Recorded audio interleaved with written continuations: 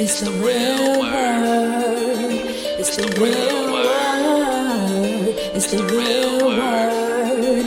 It's the real word. We on a mission and that's bringing y'all the truth. You know the problem, but we get into the root. The devil watching, yeah, he always on pursuit. But Jesus is our rock, so we shall not be moved. We on a winning team, so we can't lose. We say facts, cause we hitting y'all with proof. Started from the bottom, now we standing on the roof. As God as our witness, we gon' make it to the moon. When you want the truth, the world be hiding it. This the real word, we providing it. We got Ace, BK, Truth, Rick Star, and we plan to make a movie like it's Pixar. We came a long way from the plantation. We just tryna save your souls from damnation. So if you down with the message, tune in every week. It will lead you to the message that you seek. It's the real word. It's the real word. It's the real word.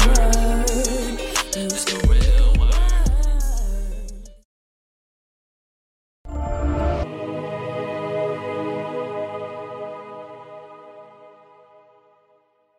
Everybody that's been watching, shout out to everyone that's been supporting. This is the season 9, episode 33. So shout out to everybody that's been supporting. Shout out to everyone that has helped us to get this far so far.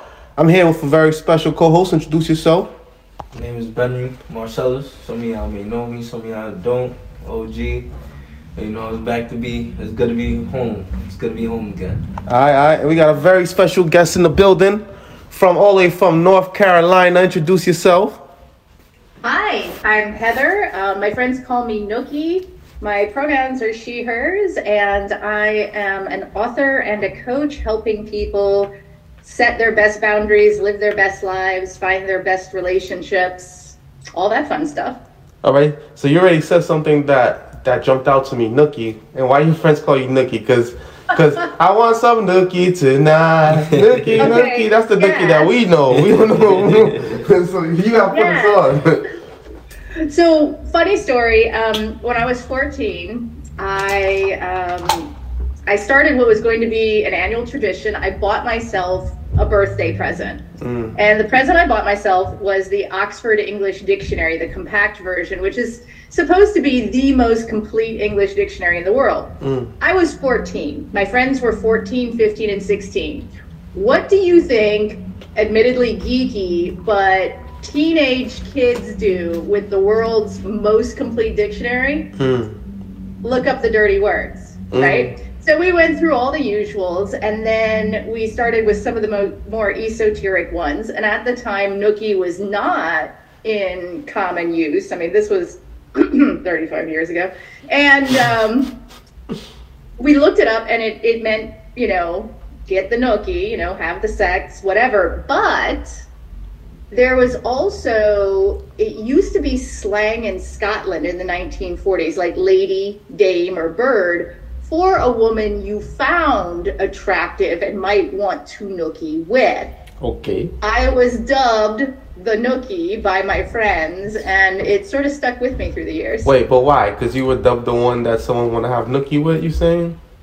Yeah. Oh, yeah? That means you had a lot of Nookie then. I was accepting it kind of like, like on MASH, there was Hot Lips Houlihan, right? Like I accepted it as like, sort of a, gentle ribbing about, being the primary girl in a lot of geeky guys. And it's been fun. It's led me into some fun adventures through my life. I bet. So tell us about some of these fun adventures throughout your life that led you to this point, to being on the real word today. Well, so I've hitchhiked across the country. I've joined the carnival for a season and worked. Wait. Let's zone in this hitchhike, because I see this in movies, and now looking at, sex trafficking and kidnapping, you weren't scared? Well, so remember, this was a long time ago. I was 15 at the time, so, They were kidnapping kids and raping them back then, too? Well, yeah, but I don't have the normal fear that most people do. And I started off with a friend of mine, and we took off hitchhiking across the country and seeing what there was to see. And I was not scared. I should have been scared. Don't get me wrong. Like, I should have been terrified. I should not have done it. And that actually probably describes a good portion of my life. When you say hitchhiking, like you talking about standing on a corner with your thumb out for people to pick you up? Yeah, I'm on the highway. Uh-huh. And then getting rides to wherever people were going, from truck stop to truck stop or whatever. So who would pick you guys up? Truckers? Yeah, truckers, a couple of, good Samaritan type people, mostly. Yeah. And no one tried to hit on you or try to, nothing like that? There was definitely a little bit of hitting on me, although I was traveling with a friend at the time, so we were kind of a package deal. And your friend was a guy, you saying? My friend was a guy. Okay, yeah. So it looked like you were together. It did look like we were together. Oh, so say that. That's different now. Yeah. So, and it's kind of like when I ended up joining the carnival, I figured I was going to be like joining these people who traveled from town to town and, ran games and rides and partied every night. And that's true. So you was a carny then? Yeah, but I also ended up with 22 older brothers who were very protective. So, again, I should have been terrified. Much worse things should have happened to me. But for some reason, I lived a charmed life. Wait, when you say carnival, you talking about like a circus or carnival like a street fair? More like a street fair, yeah. So like, you would move around with your them? Your county carnivals, your county fairs that happen, that type of thing. Okay. So you would travel with them like how it is in the movies? Yeah. Wow. Well, I don't know. I don't really pay attention to how it is in the movies, but we lived in a tractor trailer, like one of the semi-trailer things. Yeah. Right? Mm-hmm. There were 18 bunks in each of them. Wow. I got the one furthest in the back corner so they could make sure that I didn't sneak out at night. They were very protective. And, but yeah, we'd go from town to town, set up and tear down rides, run games, meet townies, So in cash. So in one semi y'all lived in and the other semi had the carnival stuff, or? There were two semis with living quarters, such as they were. It was essentially bunk beds with like little lockers. And then there were other semis that like towed the rides, like the Ferris wheel and there was like the one that goes around in a circle, sort of like, up and down and around. And there's the silly silo, the one that spins really fast and you get stuck to the walls. Yeah. So this essentially was a traveling business that someone owned, right? So you was hired as an employee. Yeah. Oh yeah. So you were working technically. So you was like child laborer. Pretty much, yeah. Yeah. I mean, I don't know how carnivals are now. I can't. Keep on saying that. We're not talking about right now. We're talking about when you were working. I do know that at the time I was the youngest and the only girl. Okay. So the others were at least. I think the next youngest guy was 17. Nookie. Wait, did they know your name was Nookie too? Yes. Everybody in the carnival had a nickname, right? Like there was Shadow, and there was Marshall, and there was Flyboy, and I was Nookie. Wow. Okay, so Nookie, after the carnival, what came next after that? Let's see. So after the carnival, that's when I moved to Connecticut, and I was going to school there, and every other weekend, I had a 3-day weekend, and I'd take the bus into Port Authority, and then I'd hang out with street people in New York City. What, like homeless people? Yeah. And do what? Crack? Learn about them. Wait, but they wouldn't try to give you drugs? Because majority of street homeless people are drug addicts, Yeah, they would. I mean, they would offer me drugs, but I never used drugs in my life. I've never been drunk. I have used drugs now. I've tried a couple of things. But at that point, I had never smoked a cigarette. I had never been drunk. I'd never tried drugs. And I just said, no, thank you. And they accepted it. What drugs did they offer you? Oh, gosh, I don't even know what they were. Like, Yeah. I was pretty naive, right? You know how like some people can look at somebody and say, "Oh, they're tweaking," right? Yeah. I had no idea. I just assumed, oh, they're having a bad day or whatever it was. So you would just walk up to homeless people and just hang out with them, you saying, for the day? Well, I mean, I met the original ones in Washington Square Park, some of the comedians there that would talk during the summer. This is back in the day. It's not quite the same these days, but the street performers and stuff. And I started getting to know them and hanging out with them. And a lot of them were either, homeless or squatters in the East Village. Again, this is back before Manhattan was super overbuilt. And I would go and I would just hang out with them. Very optimistic. And where would you stay? Like after you finish hanging out with them?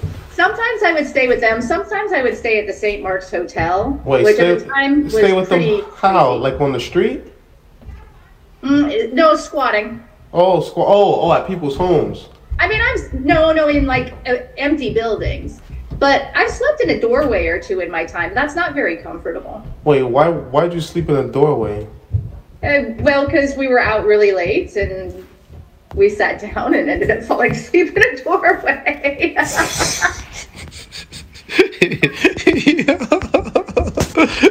No, I mean, I don't know.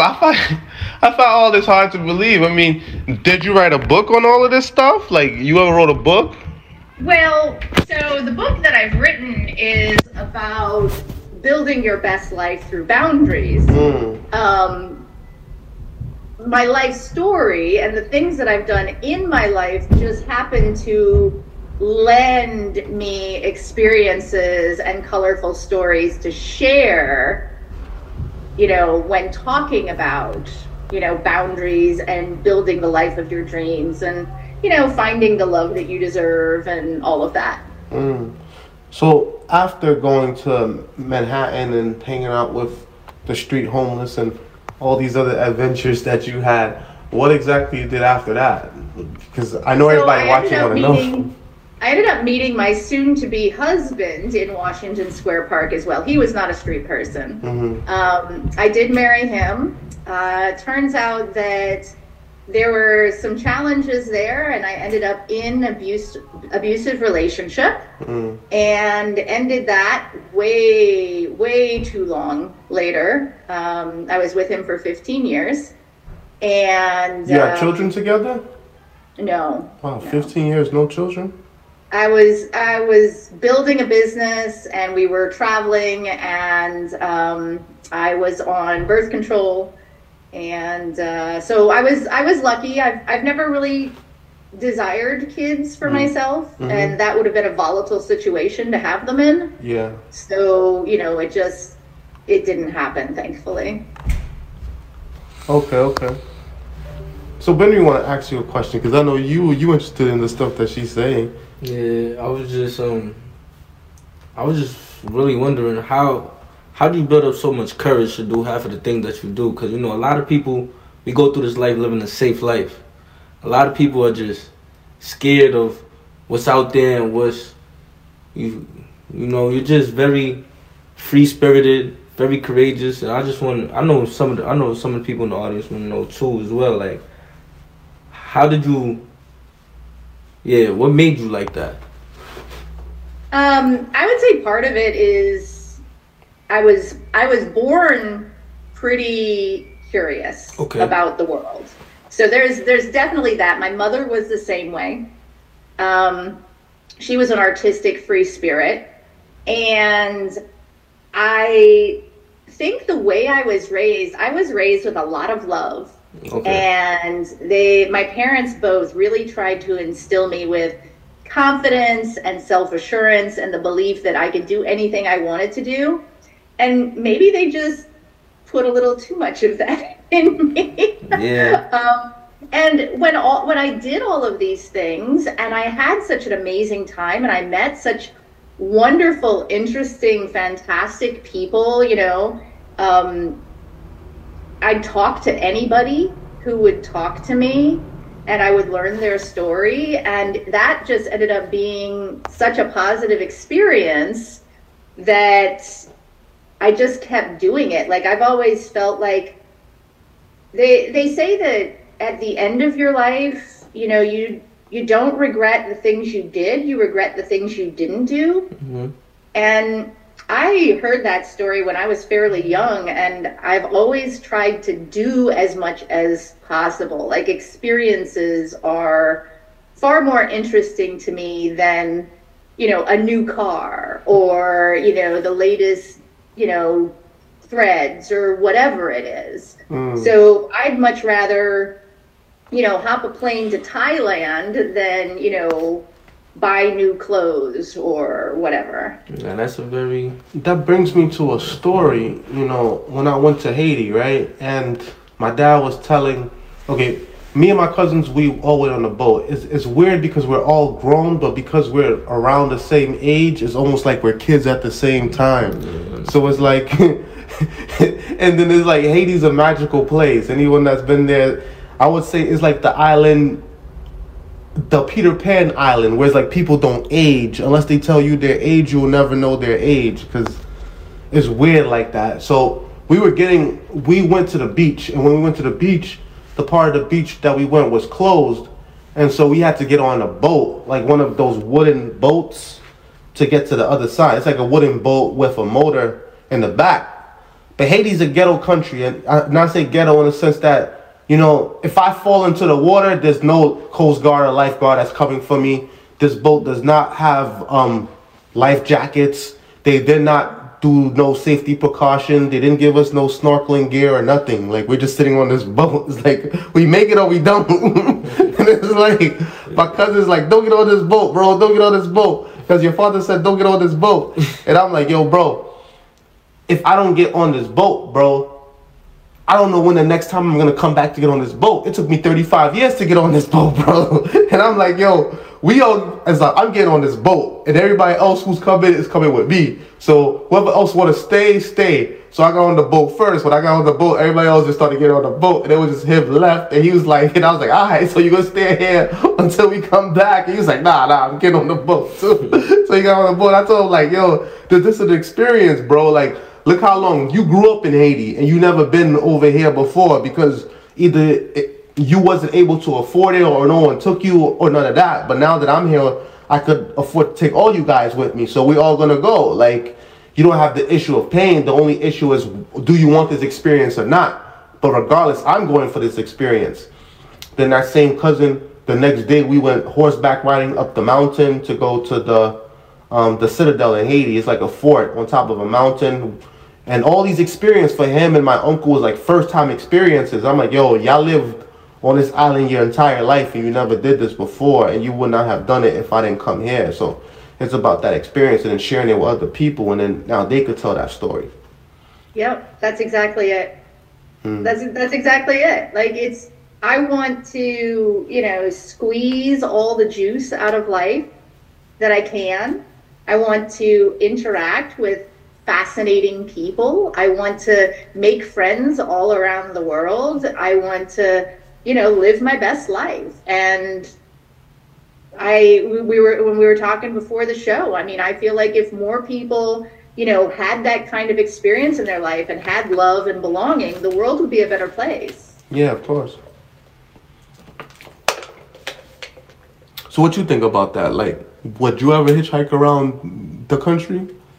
I personally wouldn't hitchhike around the country, because keep it straight like that. Black men trying to hitchhike, they looking at you crazy. But also, I wouldn't hitchhike around the country now. Like, this is a very different place than 35 years ago. Nah, it definitely was, and I'm not gonna lie. Like, life back then was so much different now. Like, it is, and yeah. It's like, I would like to have experienced that too, because this life now is all about, you know, technology, social media and everything. And I just felt like back in the day, like, it was just, you know, everything's so cool and calm. But I'm also curious. True. I mean, those were the days before, you know, Facebook and Instagram, and, like, recording your life by, you know. Yeah, you have to live by actually living. Yeah, actually living through experiences, actually doing things. But there's a lot of American novels like that, like Huckleberry Finn and all those other, like the Goonie movies, like kids that go on adventures. Go on adventures. Yeah. But I mean, we can still. This is the thing. Life right now, for whoever you are, wherever you are, life is about life is the adventure you choose. Right? Every single day you live your priorities. You live what I call, your boundaries. Whatever is inside of this invisible line around you, that's the stuff that you want and you prioritize.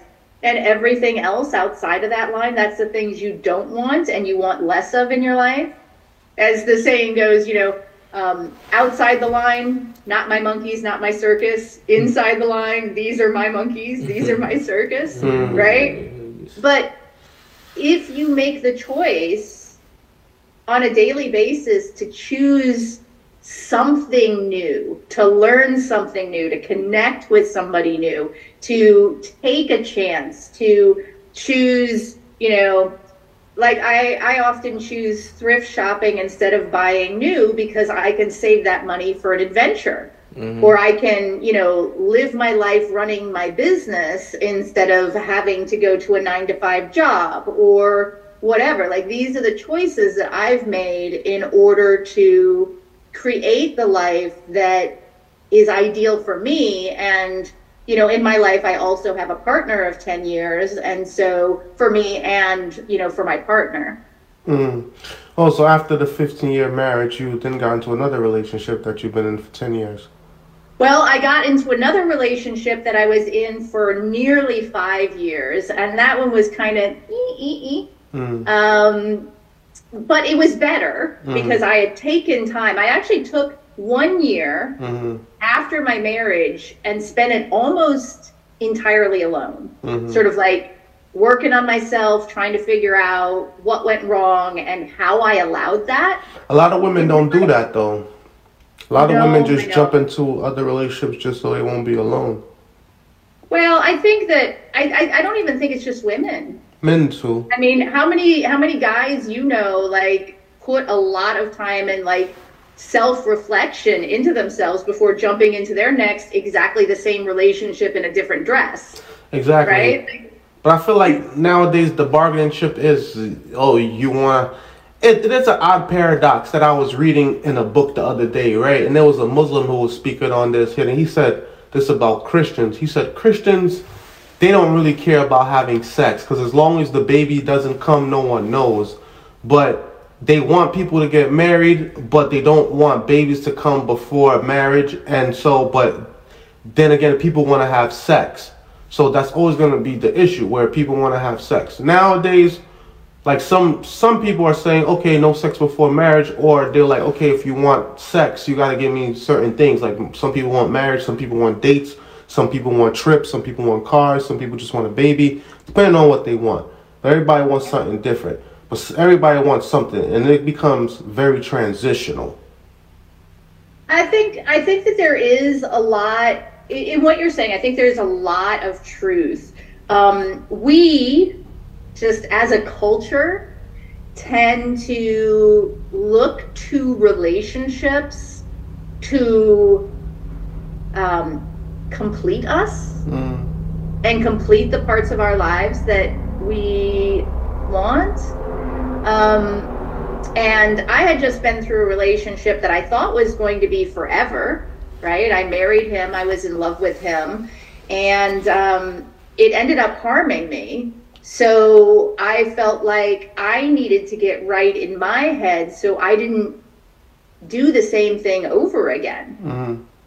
And I didn't. You know, the next guy I went out with, he was a wonderful man. We're still friends. Although he lives, you know, all the way across the country. But he was the opposite. Excuse me? He lives in New York? No, he lives in Michigan. Okay. And I live way down here in the South, so we're way apart. But he was the opposite of my husband in almost every way. So where my husband was fiery and, you know, like full of, you know, passion, and mean sometimes. This guy was very calm and not full of passion, and it ended up not being right for me either. Sort of like Goldilocks and the Three Bears, right? You know, one was too hot, the other was too cold. I was looking for just right. Okay. That makes sense, though. As long as it works best for you. I mean, I feel like the best thing you can do is what makes you happy, you know? I think that it's important to do not just what makes us happy, because that's when I think we get into what you were just talking about. Well, you know, I want sex, I want a baby, I want this, I want that. And that's like, I'm going to do this because it makes me happy versus I'm going to do the things that fulfill me. I'm going to do the things that are consistent with my values and that allow me to be an authentic person. I mean, how many people you know, and you don't actually have to answer this, but get into a relationship and then they're talking to you and they're saying, oh man, this, that, and the other thing, or, oh, you know, I really hate when they do this. And like, have you talked to them about it? I can't do that. Yeah. Right? You know, and they end up in relationships that don't really fit, but they're afraid not to have the relationship. They're afraid to actually be themselves. They're afraid to be authentic. They're afraid to go for what they really want in life. Yeah. And I don't think it's good to get with somebody and then try to change them into what you want, because majority of the time they're going to revert to who they are already. That's a recipe for disaster right there. And it's rude. Right? I like you just enough to spend the rest of my life changing you. No, thank you. But a lot of us do it. A lot of us do it. Yeah. A lot of us aren't really happy. We try to convince ourselves that we're happy, or in our own perception of happiness. Like, a lot of times we are raised with a certain way or certain values that it's just stuck in our heads, and we think we gotta do that. Like, some people are just doing what people are telling them to, and they think they're gonna be happy. A lot of people really don't find happiness till after maybe their first or second marriage. So people don't really get to experience true love till their 40s, and that's how I see it. Because it's like, I've experienced a lot of people, you know, go through relationships here and there, even myself, and it's just like, people are evolving all the time. People are changing all the time. So just for trying to change a person, to truly accept a person, you really have to love them for all their flaws, and that's a hard thing to do. That's really a hard thing to do. And you have to love yourself. And that's also. And that's, I think, what it takes us so long. Like, I met my current partner. I've been with him for over 10 years. I met him 2 weeks before my 40th birthday. And he is the most amazing human I've ever known in my life. When we came together, we agreed that we were going to be as open and honest as possible with each other. Like, not hiding things. If, you know, one of us had a fantasy or a desire or something we wanted to do, we would talk about it. Or, what was the point of being in a relationship? Right? If we cannot be totally honest with each other, if we could not look forward to this point now, 10 years later, and say, wow, I am still falling in love with you every day, what is the point of being in a relationship? Would you like to share an example of one of those things with us, or no? Sure. You know, like, we've traveled and gone to kink events. We've traveled and gone to, you know, sexy parties. Okay, you gotta explain both of those to us, because we don't know.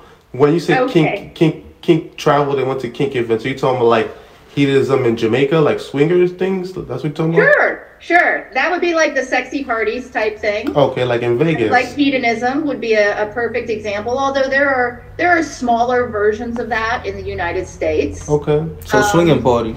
Yeah, they got them in Vegas a lot. Yeah, they have them in Vegas. And then kink are things like, you know, BDSM. So, what is that? Power exchange, spanking. Oh, okay. Or like dominatrix. Yeah, sure. So what, you got a leather suit that you put on? I mean, I do have some leather. I don't have a full leather suit, no. Okay. I mean, I have latex. Mm-hmm. All right. Earlier you were saying something about a business that you started, and then you have that interesting voicemail. So tell us about that. So I have two businesses. My primary business is Curiouser.life. This is, you want more out of your sex, love, romance, everything. You're Curiouser. I have also explored the world of kink and non-monogamy and sex, and I have taught, I have educated in those areas. Like I've written a book, this was several years ago, about like orgasms and how they work and how to have more and better orgasms. Okay. And that is educational and dating site called Dating Kinky. So you've told us about a lot of experiences and relationships that you've had, but you don't really look too old. I turned 50 a couple of months ago.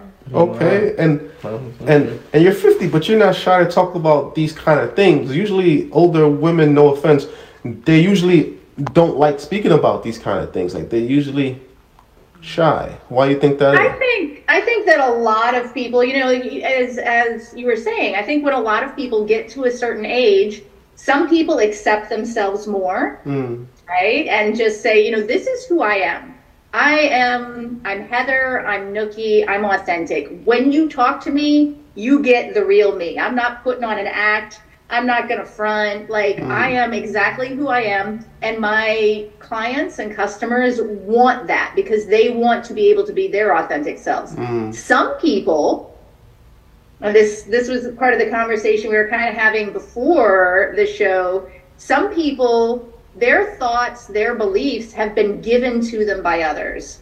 And they've never really challenged who they are told they should be by society, by their family, by their lovers, by their partners. Even people who have been mean to them have shamed them into thinking they need to be one way or another.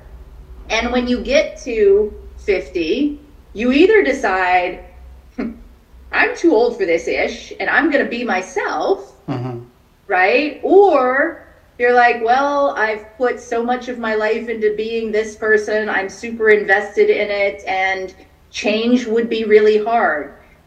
That person who often, decides, well, maybe, those are the people that come to me. Those are the people who want to read my boundaries book called Take No Shit.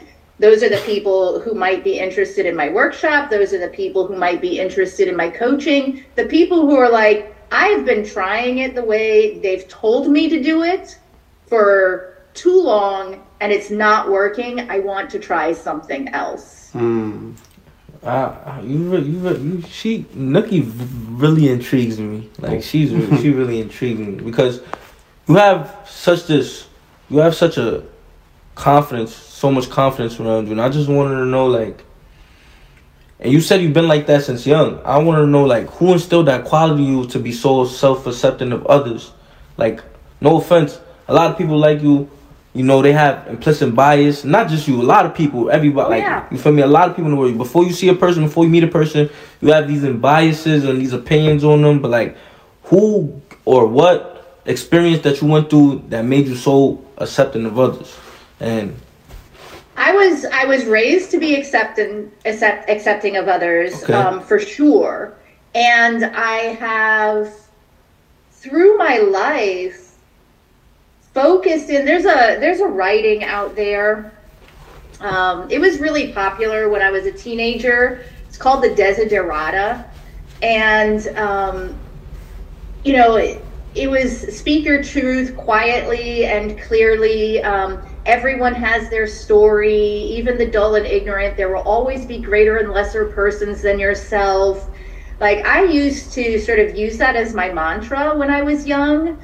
And I believe that. Like, I'm excited to be here talking with you because, like, I am meeting two new people who have two different perspectives on life. And I've already learned something about Haiti that I didn't know, and it makes me want to go to Haiti now, right? Like this is an exciting thing for me. And if you look around, I have found that when you set high expectations of people, like when you believe that people are really good and valuable as humans just because they are human, and you treat them that way, what you get in return is so amazing. And when you judge people, it is my belief. Nobody told me this, but this is the belief that I've created throughout the years. When you judge people, you are telling yourself that it is okay for one person to judge another. And that leaves you open to them judging you. And I do not accept Fortunately, the world's full of judgment. Other people judging me if they don't know me. And so I don't judge them. I'm open to whatever you throw my way, and I'm excited to learn about it and to hear it and to understand different perspectives. Yeah. I mean, that's biblical. Don't judge lest ye be judged as well. Absolutely. Rachel did a sermon about that not too long ago, well, years ago. But then again, we can't say that we live within a world without judgment, because there are court-appointed judges. Shout out to Lola Waterman. She just got appointed circuit judge. Friend of mine. Congratulations. That's awesome. Yeah. We're gonna have the inauguration party, I believe, December 2nd. So shout out to Lola Waterman. You're very deserving of that. I know you've been working for that for a long time. Shout out to Monique Chandler Waterman, Assemblywoman, and shout out to Mercedes Narcisse, Councilwoman as well. Those are all the people that actually work with the Real Word and that came on the Real Word TV. So shout out to y'all, man. That's 3 politicians we hope get elected. So there you go. And we know them in real work there. Yeah, and we know them in real life. It's not cap. I mean, and you're right. You know, we cannot, our brains, the way the human brain works is we judge. We look at people and we determine, might they be dangerous? Right? Like that's about survival. And the trick is that if you think they're dangerous and they're not, but you act like they're dangerous, you're safe, right? If you think they're dangerous and they are, and you act like they're dangerous, you're safe. If you think they're not dangerous and they are, and you act like they're not dangerous, you might be dead, right? And so it's almost always a better survival tack to assume somebody's dangerous if they don't match up with the patterns that you think of as safe. And this is a problem in our world today, is that we believe that everyone that is not like us, that doesn't look like us or doesn't speak like us or doesn't believe like us or whatever, must be bad. Capital B, capital A, capital D, bad, right? And not like bad as in good, but bad as in, wow, that's really fudged up. So I say that, you know, we're going to judge. Like, we're going to have a split second in our brain where we're going to go, ooh, different. And then we have a choice. And our choice is to act human to human or not. I'll give you another example. I'll use Haiti for an example, right? When I got to Haiti, we know Haiti is a destabilized country. They killed the president. You know, he got assassinated in Haiti. It's destabilized. They have about 3,000 police officers for about 10 million people, right? It's a very disproportionate police force. And, you know, the place where I went, OCOP or Cape Haitian, they have a fire station with about 2 fire trucks and only 1 fire truck work. And the only place I seen police officers would by main roads at a place they called Boulevard, which is like the downtown area. So when I got there, first thing, you know, I was told was, yo, you got to have security, and your security got to be armed at all times. So I was like, all right, whatever. So I had that with me all the time. You know, I had security, I had drivers, and everything. And that was me for the first 2-3 days I was there. And then, you know, I was sitting with my cousin. My cousin was like, yo, sometimes, you know, it is what you do that bring that kind of energy to you, right? So let's just say you have like a weapon on you or someone with you with a weapon. You're going to move different than versus so when you're moving without a weapon. And sometimes just because you have a weapon, you do things that you would not normally do if you didn't have a weapon. And sometimes a weapon could bring that extra energy to you. And I was like, yeah, sometimes it does.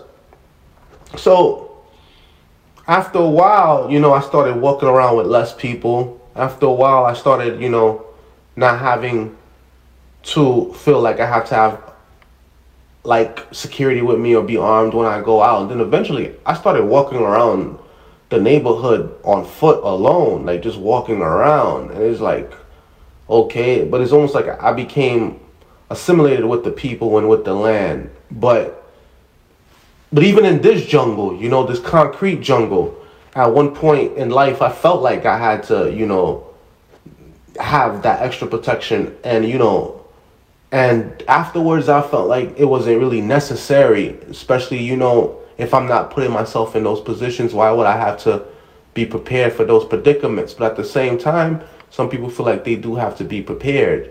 But at the same time, like, there is precautional ways.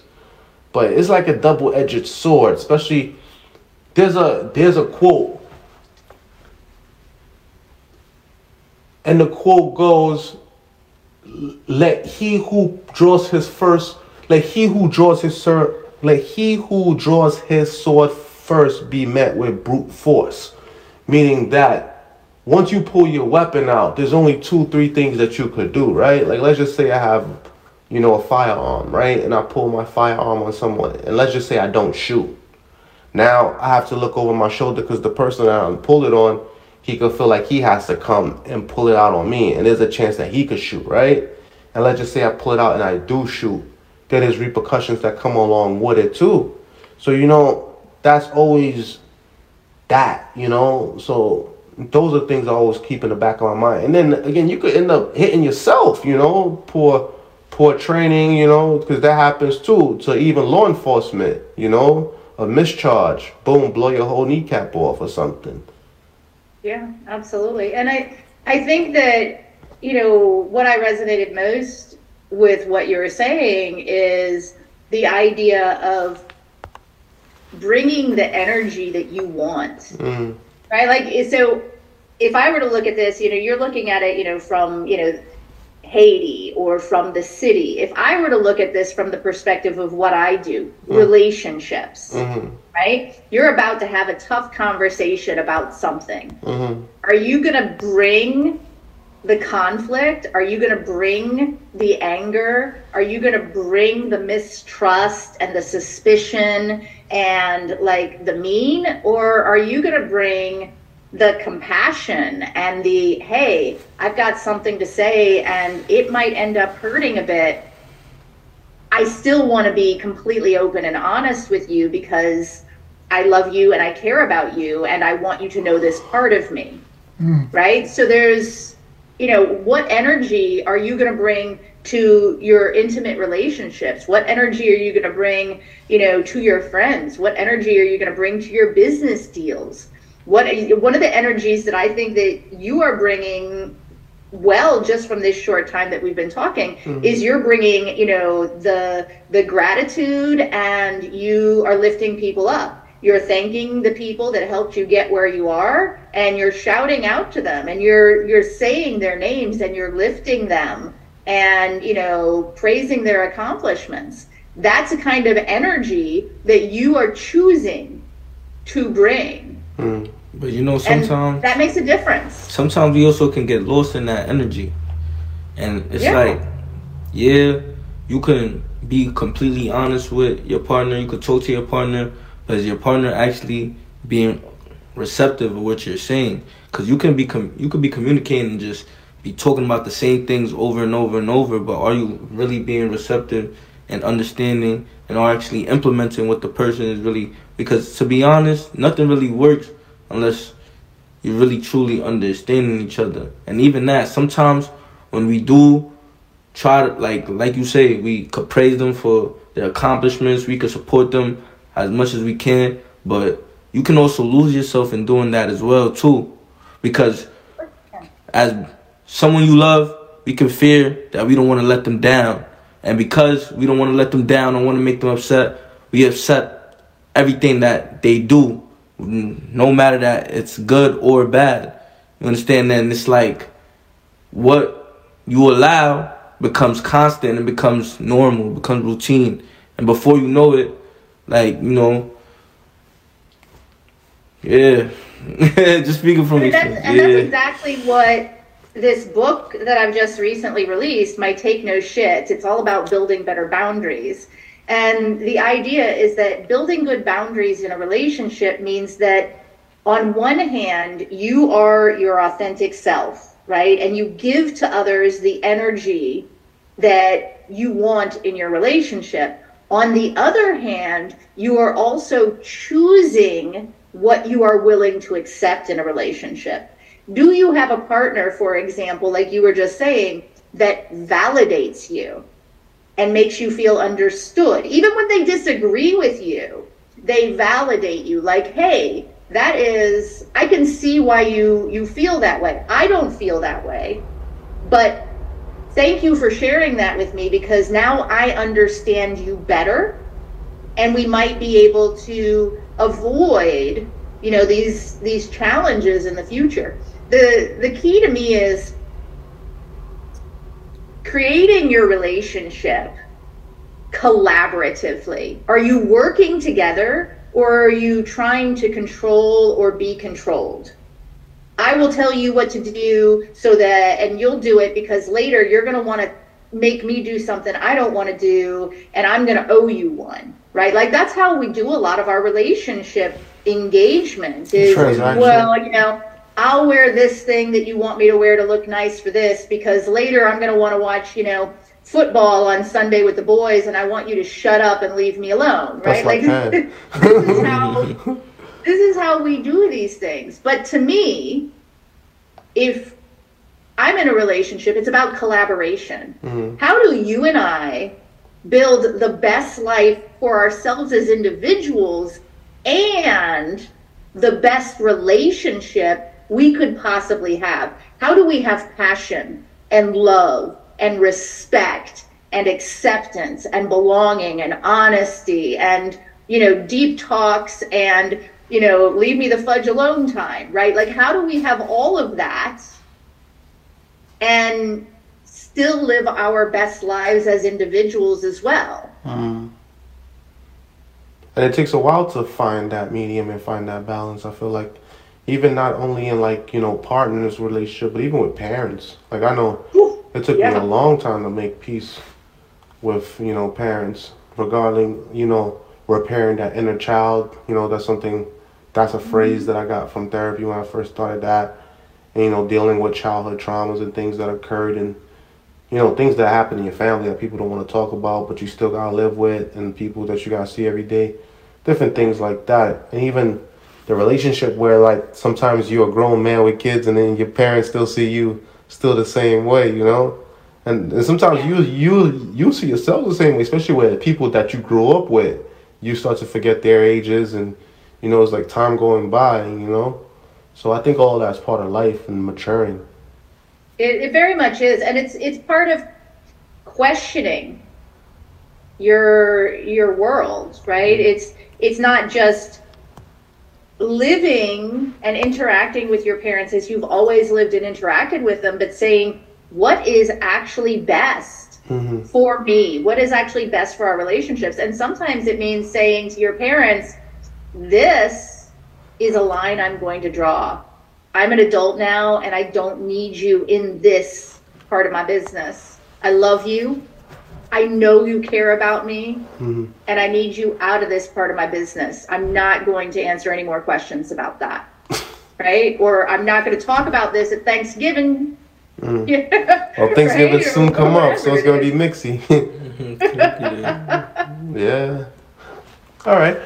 So what about your other business? You say you got two businesses. Right, the Curiouser.life and the Dating Kinky. Oh, Dating Kinky. Is that dating app? So is that a dating app, Dating Kinky, or just? It's a dating app and an educational library of over probably 600 hours of content. When you say helping content, people live better relationships, webinars, educational seminars, that sort of thing. Oh, I thought you were talking about like pictures and videos, like. Oh no, I don't do porn. More power to people who do porn. Like I'm again, no judgment if that's how they do their thing. It's not my life. I'm not living it. But I'm more into the educational. If you want to do this as an adult with another adult who consents with you. Yeah. These are the ways to do it best. I think you're selling like sexual fantasies or like. The sexual hotlines, stuff like that.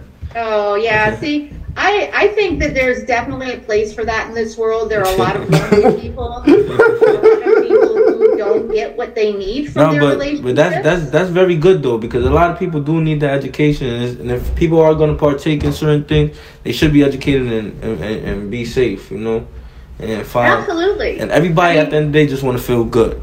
We just barely have like pleasure sex ed in schools. Most people don't even know how their bodies work. Yeah.